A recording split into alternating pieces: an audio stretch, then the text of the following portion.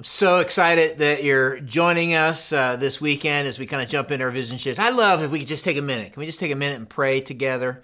I'd love for you to pray with me. God, you're an extraordinary God who works in and through ordinary people to accomplish extraordinary things for your glory and for your purpose. And so we believe it's your power at work through all of us who follow you, trust you, surrender our lives to you. And you use that to bring glory to yourself through your church for the spread of the gospel for all people, for all generations, forever. And I'm praying that as we celebrate your faithfulness, these last 10 years, it'll ignite a faith forwardness into the future. Can't wait to see what you're going to do. I love you. We trust you. We pray this in Jesus' name and for his sake. Amen. Love being able to celebrate what God's done the last 10 years. Love boldly inviting you into this endeavor that we're running into together as we partner with our kingdom partners in unique ways. This huge opportunity to continue to train next generation leaders, our leadership pipeline, do things here on our property, particularly on the north side of our building, that we think are going to help make Jesus make sense. And then to parent our campuses in a responsible, good, effective way so that they can reach people for Christ as well as we continue to look for places where we can plant other campuses. Love for us to run into this adventure in a unique and unified way together. It's going to be almost $2 million over 4 years. And so for some of you, I'm asking you to do as you've done in the past in ventures like Next Move, Big Picture Project, the Next Initiative.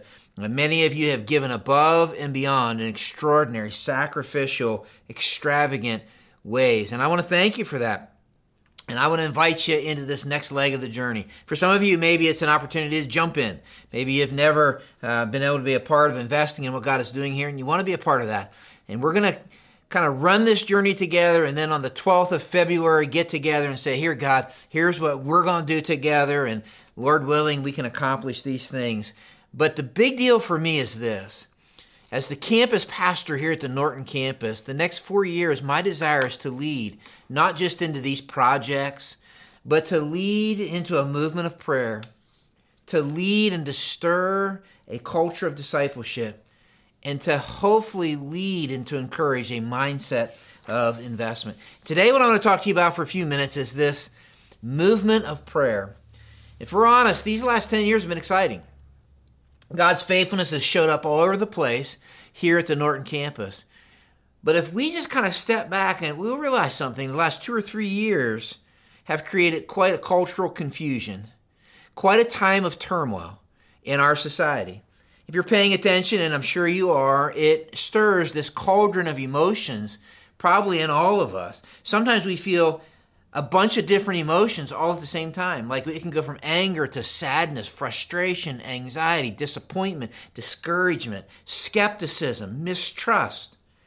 That cauldron gets stirred every time you turn on the news and you see somebody, an innocent man maybe, who is killed in a gun shooting, or maybe you see a murder that's taken place, or maybe you watch as an overeager police officer kills a man.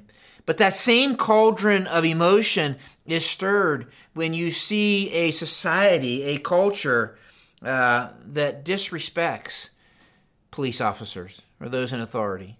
That cauldron of emotion gets stirred every time you sniff out racism in our society, in our culture. And yet it equally gets stirred every time you see, in the name of justice, looting and towns being burnt down. It's gotten stirred and picked open during the COVID crisis, the political polarization, this hatred, this division, this tribalism. One author put it this way: America is having a moral convulsion. Another author and pastor said this: we have a front row seat, I love this, a front row seat in a society that wants a king but no kingdom. I think that's so true. And here's the tendency, here's the inclination. The inclination is to choose sides. We see the trouble, the disgrace going on in our culture. We see all this kind of upheaval and these problems and this cauldron of emotions. And it becomes easy to choose sides. If you're a right-wing conservative, and that's the camp you're in, then you are as sure as shooting the problem is the left-wing liberals. But if you're a left-wing liberal, you're as sure as shooting that the problem is the conservative right wing. And here's the deal. No matter where you fit in that equation, you can go try to find things that will validate your opinion, that will prove your point. In fact, all too often prayer in our culture and with this cauldron of emotions, prayer becomes this kind of pleading to the almighty mascot that we want and think just kind of is the authoritative representation of our team. We assume that God's picked a side. It reminds me of this Old Testament passage in Joshua 5. You can look it up. When Joshua, before he goes and marches around the walls of Jericho, that God told him to do because of the evil that was in the land, evil beyond what we could comprehend, he meets with this mysterious man who comes to be somebody, not just a man, but God kind of showed up in and through this man. And he looks at this man and he says this, whose side are you on? Joshua 5. Are you on our side? Or are you on their side? And that mysterious man who was a manifestation of God said this to Joshua. I'm fascinated by this. He said, neither. I'm the commander of the army of the Lord. I love that. Because it makes me think this, that what in the world does a movement of prayer look like in a culture of opinions and protest and positions and posts and where we just assume God's on our side. We just assume, and I think a movement of prayer looks more like getting on God's side, more like lining up with God's vision, his purpose, and his heart, more like bowing in his presence. And that's what leads us to where I want to go today. If you have a Bible, go to Nehemiah chapter 1. Lay that in your lap. Get a pen and paper, some things I think to write down about a movement of prayer. Nehemiah happened several hundred years after the encounter with Joshua. God's people had been taken into captivity. The Assyrians, the Babylonians, and now the Persian Empire is in charge. And under the Persian leadership, particularly Cyrus, some of the Jews that had been taken captive were allowed to go back to Jerusalem. But many Jews would have been born in Persia, would have risen in the ranks, found high-ranking jobs. Such was the case with Nehemiah. He was the cupbearer to the king. That means he tasted the wine before the king did, make sure it was okay. But many times those guys would build this kind of unique relationship with those in those positions. Here's what it says in Nehemiah 1. If you have your Bibles, I would encourage you to turn there. Nehemiah 1, it says this, these words of Nehemiah, son of Hakaliah, in the month of Kislev in the 20th year, while I was in the citadel of Susa, somewhere in Iran, Hananiah, one of my brothers, came from Judah with some other men, and I questioned them about the Jewish remnant that had survived the exile and also about Jerusalem. So Nehemiah wants to know, how are things going back in Jerusalem? They said to me, those who survived the exile and are back in the province are in great trouble and disgrace. The wall of Jerusalem is broken down and its gates have been burned with fire. That when his brother shows up, Nehemiah wants to know, hey, what's going on? How are things? What is it like? Give me the headline news. And when he does, he says it's not good. There's a cauldron of emotion that goes with that, which led Nehemiah to verse 4. When I heard these things, I sat down and I wept. For some days I mourned and I fasted and I prayed before the God of heaven. Guys, I'm fascinated with this. There's something interesting here. If we could just camp here for a second. Some interesting things that I think are helpful to us as we talk about a movement of prayer. That Nehemiah, when he got the headlines, when he saw what was happening, the trouble and the disgrace, the walls were broken down, that his first impulse, his natural reflex, wasn't to become an activist, wasn't to storm the situation, it wasn't to protest, it wasn't to picket, post his opinion on Facebook, it wasn't any of that. But his first impulse, his immediate instinct, his natural reflex was to recognize and to pray to the God who's present. And I think it tells me something about a movement of prayer. If you're taking notes, I would write it down this way, that a movement of prayer is a movement where prayers are immediate natural impulse, not simply a religious ritual. That a movement of prayer is the natural impulse to recognize the God who's present. Can I just say it this way? It is the difference. It is the difference between religion and relationship. Some of you watching this are very religious and you pray. Most Americans say they pray. But our prayers many times are religious ritual. There are memorized prayers that we say in a certain moment during the day, before we eat, before we go to bed. Maybe we have memorized certain prayers for certain situations. But when you think about the way Nehemiah prayed, it was the natural response of a relationship. That when I talk to God, it is the instinct for me to communicate with the Almighty. I use this illustration that prayer is conversation. It's like talking. It's like a conversation that comes out of relationship. I think about my wife. I talk to her all day long. When things are bad, I call her. When things are good, I want to celebrate with her. When I want to I don't have a memorized kind of dialogue with my wife that I say when I get home, and this is what we say in the morning when we get up. It's a conversation that erupts from a relationship. I'm fascinated with this, that Nehemiah said, I want you to hear, because we're praying, and it's not just an instinct, it's not just an intuition, but it is constant. It's continuous.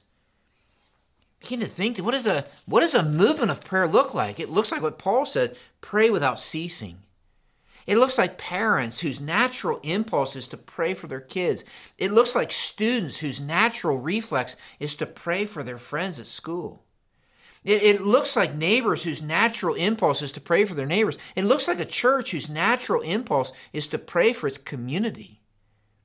It looks like a group of people whose natural impulse when things are good is to pray and thank God. When things are bad is to cry out to God. When they're treated unfair is to pray. It seems like a group of people, when there's disagreement, their natural impulse is to talk to God. When they celebrate big victories, they pray. When they go through despair, they pray. When they make big decisions, that their natural instinct is to pray. And to pray constantly, without ceasing, as Paul said. And when the cauldron of emotions gets stirred up in our culture, as it has the last 2 or 3 years, guess what? The people of God pray. But did you see what he did? Did you see what he did? That when he prayed, he fasted, he mourned, and he prayed. What is Nehemiah doing? You got to write this down somewhere. He's lamenting with God. The situation in Israel among his people was dire. And it was a direct result of them turning their back on God. And here's what it did to Nehemiah. It twisted him up inside. When's the last time in your prayer you got twisted up inside because of what you saw going on around you? His heart was breaking for what broke God's heart. It tells me something, that a movement of prayer is when my heart breaks for what breaks God's heart. That a movement of prayer is me lamenting with God. Our culture, our society doesn't have much space for lamenting and grieving. Let's just be honest, right? We're a society in search of a party. And the same is true in the church. Like, play the happy songs, right? And don't get me wrong, I love that. Like, I love the happy songs. But the truth is, Nehemiah saw what was going on with his people, and he could have said, well, I'd hate to be them. He could have said, well, I hate to be them, or can't believe that's going on with them. But it stopped him. And it twisted him up, and he joined God in his grief and his heartache. Guys, I think about that in a movement of prayer. What would it be for us to be a part of a movement of prayer?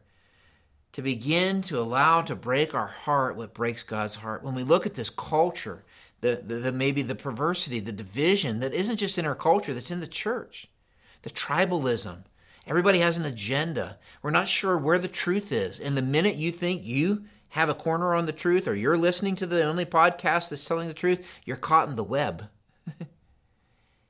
And when we look at this culture, to grieve and lament, see, somehow we've taken that out of the equation. We forgot that one of the books of the Bible, one of the very books of God's Word is called Lamentations. It's written by the guy whose nickname was the weeping prophet, Jeremiah. And we forget that Jesus, even in the book of Luke, looks out over the culture of the city, and he sees people, and he says they're like sheep without a shepherd. They're harassed and helpless. And the book of Luke tells us, guess what he did? He cried. I love Oswald Chambers says this, the old Puritans used to pray for the gift of tears. They called it one of God's greatest gifts to us. I think that a movement of prayer is saying, God, break our heart for what breaks your heart. God, this is the natural impulse and the reflex that we're going to come into your presence, and we're asking you to break our heart for what breaks your heart. What's interesting is the prayer goes on. Then I said, "O Lord, the God of heaven, the great and awesome God, who keeps his covenant of love with those who love him and keeps his commandments." I'm interested in who he addresses. He calls out and he's praying to the God of heaven who is great and awesome. Nehemiah is not praying to a God of his own imagination. He's not praying to a God that he just made up. But he's praying to a God, I don't know if you ever thought about this or not, that we can only know God because he's revealed himself to us. And he's praying to the Lord, the God of heaven. He's praying to Yahweh Elohim, Hebrew words. He's praying to the Master, the Sovereign One. This is the personal name of God, who is the Creator above all. There's none like him. He is great and he's awesome. There is no one like this God. And that word awesome means to be revered, set apart, who always acts like God, who keeps his covenant. He is faithful. He always does the right thing. I love how author Tim Keller puts it. Prayer is an invitation to have intimacy with the Almighty. Prayer is this weird combination of awe and intimacy. I'm in awe at the majesty, the greatness of God, and I'm invited into his presence, kind of like a kid. The true movement of prayer is getting God in his right spot. That God is not some heavenly guru in the sky, some spiritual vending machine that I come to get what I want. God isn't that, but he's also not this disconnected, disinterested deity. But he is the Lord. That's the personal name. I can know him. He is the God of heaven. He's the creator of all. He is sovereign. He's all-knowing. He's all-powerful, who abounds in love and mercy. And he is the God who knows everything, even my name. And he is my Father who is in heaven, whose name is revered above all others. And a movement of prayer begins by getting in the spot where I recognize who it is I'm talking to. I'm talking to the Lord, the God of heaven. I've used this illustration many times here at our campus. In fact, if you've been listening to me for a length of time, you probably have heard me say this. But when my kids were growing up, they would call me Dad or Daddy. And that was an indication that they knew the spot, that there was no man on the planet who loved them more than I did. No man who was going to be in their corner more than I was. There was no man who knew them like I knew them. And it also meant this, that I had this position in their life, this position of discipleship and discipline in their life. And so they would call me Dad. And it kind of made, they were the kid and I was the dad. And we knew around the table that there was a certain role that I played and a certain role that they played. And I share the story all the time. I remember the day Joel, my oldest, came in, and instead of Dad, he said, "Hey, dude." And I knew we had a problem. Right? We lost our place. We lost our place. And I remember I said to him, "Hey, I'm not your dude, I'm your dad. I don't want you to lose your place." Nehemiah wanted to stay in the right place because the fact that he knew God was that God, the Lord God of heaven, the great and awesome, meant he knew who he was. Let your ear be attentive and your eyes open to the prayer of what? Say it out loud. Your what? Servant. You are God, I'm not. And I'm praying before you day and night for your servants. I'm praying for your servants, the people of Israel. Lord, let your ear be attentive to the prayer of, I know my place, your servant, and the prayer of your servants. See, the issue is that I want to get God in his right spot. If you're taking notes, I'd write it this way. A movement of prayer postures ourselves to get God in his right spot. Like we're going to put God in his right spot. That this is God's story, not ours. When we get to play a role in God's story, when I get God in his rightful place, I, like Nehemiah, there's certain things that are going to happen. It automatically is going to place me in the right spot, and I'm going to be able to see others in their right spot. And then when I get God in his right spot, there's several things that happen. I become jealous, just like Nehemiah, for God's glory. I become passionate for the glory of God, for much to be made of God. Like when a movement of prayer breaks out, that's what a group of people get jealous about. They delight in. And then you know what else? I'm going to be consumed with the needs of others. You see, here's what I know. Many times it's easy to get God in his wrong spot. I think of it this way. I've just written in my Bible, it's easy to see God almost like Aladdin in God's the Genie. And we rub on the lamp and boom. But then when we're done with him, it's like all-powerful God, itty-bitty living space. We'll call you when we need you. And we put God in his wrong space. And when I get God in his wrong space, guess what? I begin to view God, right, ready, as a supporting actor in my story. And I begin to look at everyone else who I come into contact with as an extra in my story. You see, Nehemiah got God in his right place. A movement of prayer among us. If it's going to happen, we've got to get God in his right place. And when that happens, we'll become consumed and delighted and jealous for his glory to spread, much to be made of him. And we'll be consumed with the needs of others. He's praying for the needs of others he could have written off. The movement of prayer. I'm fascinated by kind of what comes next. He says this then. He says, I confess the sins we Israelites, including myself and my father's family, have committed against you. We have acted very wickedly toward you. We have not obeyed the commands, decrees, and laws you gave your servant Moses. It's fascinating to me. He laments and then he confesses. This is interesting because nowhere are we told that Nehemiah committed some specific sin that contributed to Jerusalem and their situation. It would have been so easy for him to sit back and give a critical commentary as to why the people back in Judah, particularly in Jerusalem, were in the situation they were. And I think the same thing is true for us. Guys, it is so easy for the church, for us, for those who are followers of Christ, to pontificate on the problems in our society. And very rarely does it lead us to the conclusion that we are the problem. You know what's more natural? It's more natural for us to offer critical commentary on what's going on in our world. You see, when I read Nehemiah's prayer, there's something that smells different about his prayer. And I think that difference is what a movement of prayer ignites. That a movement of prayer ignites contrite confession instead of a condemning commentary. Man, that's big. It is. Just think about this for a minute.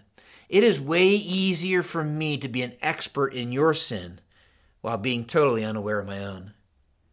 I wonder when the last time any of us, just be honest, I'll be honest with you, have looked at what's going on in our world, our country, our society, the church at large, and thought, I'm part of the problem. I love this story in the early 1900s. G.K. Chesterton. It was a very famous pastor, very powerful pastor. And he was asked by a London newspaper, the London Times, asked him and a bunch of other prominent pastors to write an article answering this question. What is wrong with our world? What's wrong with our world? Don't you have that question? How would you have, we'd have given a big, long list of things, right? Well, I can tell you. Let's start here. And I love his answer.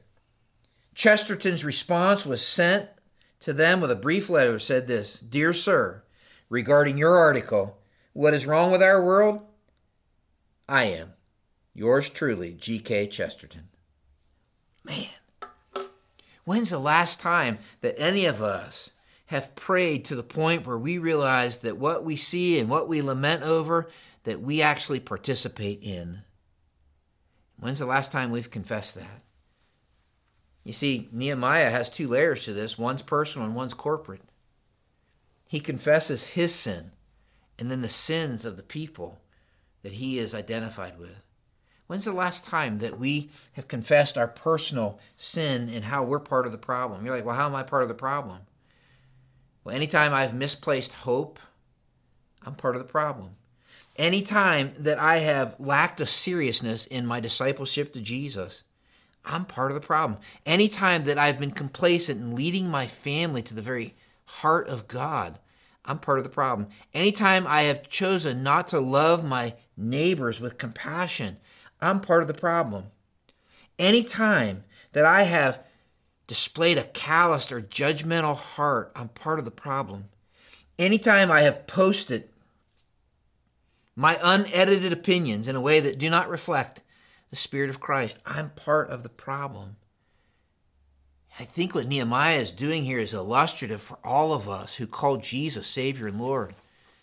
that I got to realize where I'm part of the problem. I'm reading a book called Pray Like Monks, Live Like Fools. I love it. This is what the author says. He says one of the biggest mistakes we've made in the modern church is to reimagine spiritual maturity as the need to confess less. The unspoken assumption is as I ascend in relationship with God, I confess less because I must have less to confess. True spiritual maturity, the author says, is the opposite. It's not ascension, but it's like an archaeological dig as we discover layer after layer of what is in us all along. Spiritual maturity means more confession, not less. Maturity is discovering the depths of my personal brand of fallenness and the depths to which God's grace has really penetrated, even without me knowing it. The desperate need of our time, he says, is not for successful Christians, popular Christians, or even winsome Christians, but it's for deep Christians willing to do the archaeological dig. The pathway for maturity, he says, is not an ascent, it's a descent. A maturing church is a confessing church, not a church without sin, but a church without secrets. Nehemiah prays and he does the archaeological dig and he says, I've been wicked. I'm part of the problem. But then he says, we're part of the problem. And I think a movement of prayer recognizes that even we as a church confessing. I don't know what you think, but looking over the last 2 or 3 years, there's times when I'm like, ugh. In fact, if you're watching this and you're not a follower of Christ, you're not a church, in fact, maybe you're somebody who's skeptical of church, can I say this? I am so sorry. Please forgive us. We can do better than that.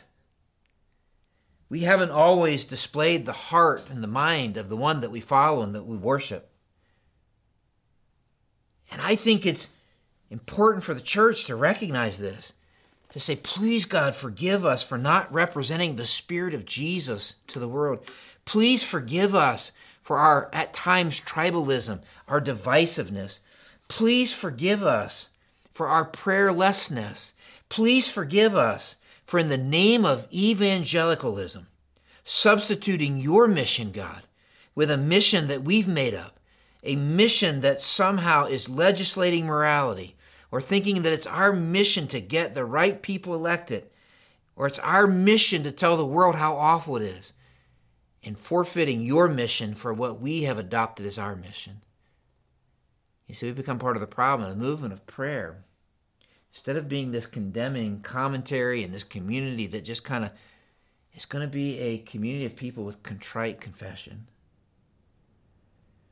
I think Nehemiah goes on and he says, remember the instruction. He's talking to God now. He says, remember. He's like, it's kind of weird. Remember the instruction you gave your servant Moses, saying, if you're unfaithful, I'll scatter you among the nations. But if you return to me and obey my commands, then even if your exiled people are at the farthest horizon, I will gather them from there and bring them to the place I've chosen as a dwelling for my name.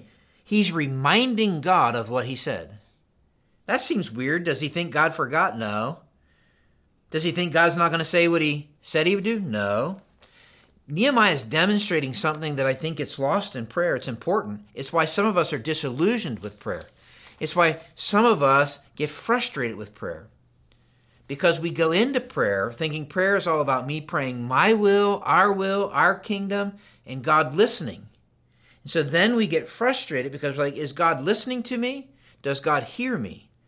But I want to teach you something about prayer, and it might change your perspective. Prayer is not first and foremost me expressing my feelings to God, but prayer is first and foremost, listen close, me hearing God and answering him and inviting that his will be done in his kingdom to advance in my life. That's what Nehemiah is doing. He says, I've heard from you. And when I hear from you, it's going to lead me to repentance. And when I hear from you, it's going to lead me into your promises. The question is, do I hear God? Am I answering God? A movement of prayer, if you're taking notes, is a movement that's aware of what God has said and wants to join him in what he's doing. It makes me think this. The other day, my wife and I have this running joke. She is sure that I'm hard of hearing, and I'm getting harder of hearing. But I can tell you something, that if you don't email her, don't tell her I said this online, and don't text her. But my wife is getting a little hard of hearing too. I'm just going to say that we both are. And what's interesting is when you're hard of hearing, my kids, when they come over, they're like, y'all are funny. Because you like having a conversation, but you're talking about two different things. Like the other day, literally this happened. We were expecting some people to come to the house to pick us up. We were going to go somewhere. And I was sitting in the living room. She was in the kitchen. And I said, what time are they coming? And she said, black raspberry. Who knew? Who knew black raspberry was the time? I didn't know. You see, the same thing is true with God. When I don't know what he said, I'm responding in my prayer to something, but it's not at all what the conversation was he was having. Every poll that I can find says not only are Americans unaware of what the Bible says, but American Christians, let me even take it further, American evangelicals don't know what the Bible says. And when they don't know what the Bible says, it becomes easy for Satan to do what he's been doing from the very beginning, and that is to trick us and to stump us, even using God's word to do it. I love what Eugene Peterson says. He says, true prayer is not just talking to God, it's answering God. God has already spoken in his word. Prayer is just a response to what he said. See, a movement of prayer is going to take serious. I want to hear what God says. I want to be doing what he's doing. I've shared this before as well, but every time I think of that, I think of when my kids were little. My youngest, his name was Aaron, and I would come home and he would have a question every time. He's like, Dad, what are we doing tonight? Like that was the question. Like whatever, because here's what he was going to do. Whatever he had planned, he was going to adjust because he wanted to do what we were doing. He wanted to do what I was doing. I think that's part of what prayer is. I want to hear what you're doing because I want to adjust my life, my plans. A church, a group of people, an individual that is part of a movement of prayer is going to adjust their life to do what he's doing because they've heard what he said. And then what's interesting is Nehemiah says, to God, give your servant success today by granting him favor in the presence of this man. That's a big prayer, by the way. That's a risky prayer, daring prayer. I was the cupbearer to the king. If you know the story, then the time is right, and he went to the king, and the king can realize something's wrong, and he says, what do you want? And even in that moment, his natural reflex and impulse is to pray. Like he is so aware of God's presence. And he answers the king in a spirit of prayer, and he says, if it pleases the king, and if your servant has found favor in his sight, let him send me to the city in Judah where my ancestors are buried so that I can rebuild it. I think the point is this, that a movement of prayer is a movement that asks God to do what only he can do. Let's stop there for a minute. Like there are things that only God can do. When you look at the culture, the world, your neighbors, your friends, your family, our church, there's things, and it's saying, God, stretch out your hand and do what only you can do. This is illustrated all throughout the Bible, that Joseph, when he stood before Pharaoh to interpret the dream, Pharaoh was going to be impressed if he could interpret the dream. Joseph would not take the credit. He said, I can't do it, God can. Daniel did the same when he stood before the king. The apostles did the same in the book of Acts. We can't, he can. Like there are things, guys, that God can do that we just can't do, and that we come before him and we pray God-sized prayers. We pray bold and daring prayers. I heard somebody put it this way, if God answered all your prayers this week, would you be wowed by God? Like sometimes we make these itty-bitty little prayers. He's saying, God, I want you to do something that's bold and daring. What Nehemiah asked was bold and daring. But God, would you do what only you can do so that we can do what you ask us to do? That it's not just enough to be a people of prayer, but in a movement of prayer, there are a people who are willing to move. That it's a people who ask and then they act. That prayer is simply the furnace for missions. That fruitfulness comes from our intimacy with God. This is what's interesting about that. Like if I ask people to get excited about a certain mission project, I have no problem getting people excited.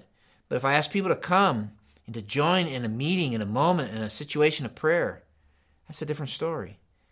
Yet the truth is we get them backwards. God, we need you to do what you can do. And then we want to move and do what we can do. For Nehemiah, that was rebuild Jerusalem. but for the church of Jesus Christ is to be the body and the Spirit of Christ, to be ambassadors of hope in this world that is looking for hope, to make Jesus make sense, to ignite a gospel-centered movement.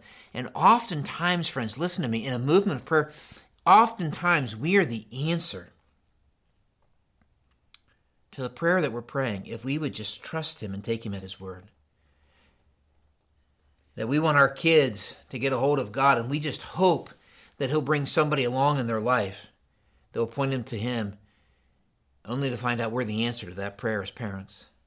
That you students watching me right now, you so bad want to make a difference in your high school, your friends to come to Christ, only find out that God wants to use you. I read of a junior high student who was skeptical about God, who wasn't sure about God, who was challenged by a mentor in his life to every day in the summer pray for every student in his school. And so he did.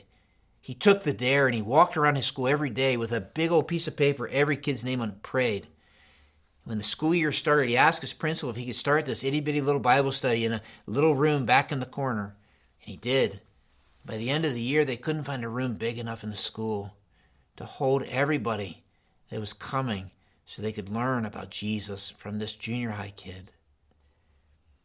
You see, we want to see our neighbors come to Christ. We're the answer to the prayer. We want to see the next generation impacted, really get a hold of God, and we hope somebody would do that, only to find out we're the answer to the prayer. We want to see God do incredible things in our church. God wants the church, you and I, to be the hands and the feet together. What would it mean for us to pray big prayers? What would it mean for you to pray big prayers? Us to pray big, daring, bold prayers. And those big, daring, bold prayers, listen to me, are followed by big, daring, bold faith, because we follow an extraordinary God who does extraordinary things through ordinary people who will trust him. Nehemiah did that, and literally in 52 days, against all odds, the wall was built. Nehemiah had a next near to impossible mission. Nehemiah had to gather a group of weary, tired, disillusioned, discouraged people and keep them focused. And he had to do it against opposition, adversity, over and over again. And they built the wall in 52 days, and when the enemies heard about it, all the surrounding nations were afraid and lost their self-confidence. Why? They realized the work had been done with the help of our God. I don't want to do what we can do here. I want to be a part of what he's doing, which is exactly what happened in the book of Acts, when very quickly the people that he sent to build the church faced adversity, and they want to kill the apostles for preaching in the name of Jesus. And this old man stands up, and this is some of my favorite verses in all the Bible. He says, I advise you in this present case, leave these men alone, for if their purpose or activity is of human origin, it will fail. But if it is from God, you will not be able to stop these men. You'll only find yourselves fighting against God. I don't know about you, but that sure sounds like what I want to be a part of. A movement of prayer that says, God, we don't want you to choose our side. Are you for us, against us, like the book of Joshua? But we want to bow in your presence, and we want to be on your side. We want to be connected to you, identified with you. We want a king, and we're going to follow you. I want to invite you on this journey. Would you come with me on this journey for the next 4 years? We want to jumpstart it with 21 days of prayer. Go to the website, Through All Four. I'll check out the vision. Get involved in 21 days of praying. Set your alarm 3:20 every day. Ephesians 3:20. He's able to do immeasurably more than all we ask or imagine.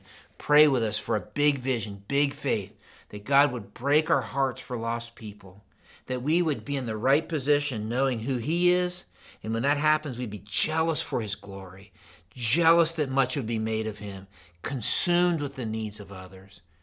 And that we would come before him with a humble and contrite heart saying, God, forgive me for how we are part of the problem. And God, we want to hear you.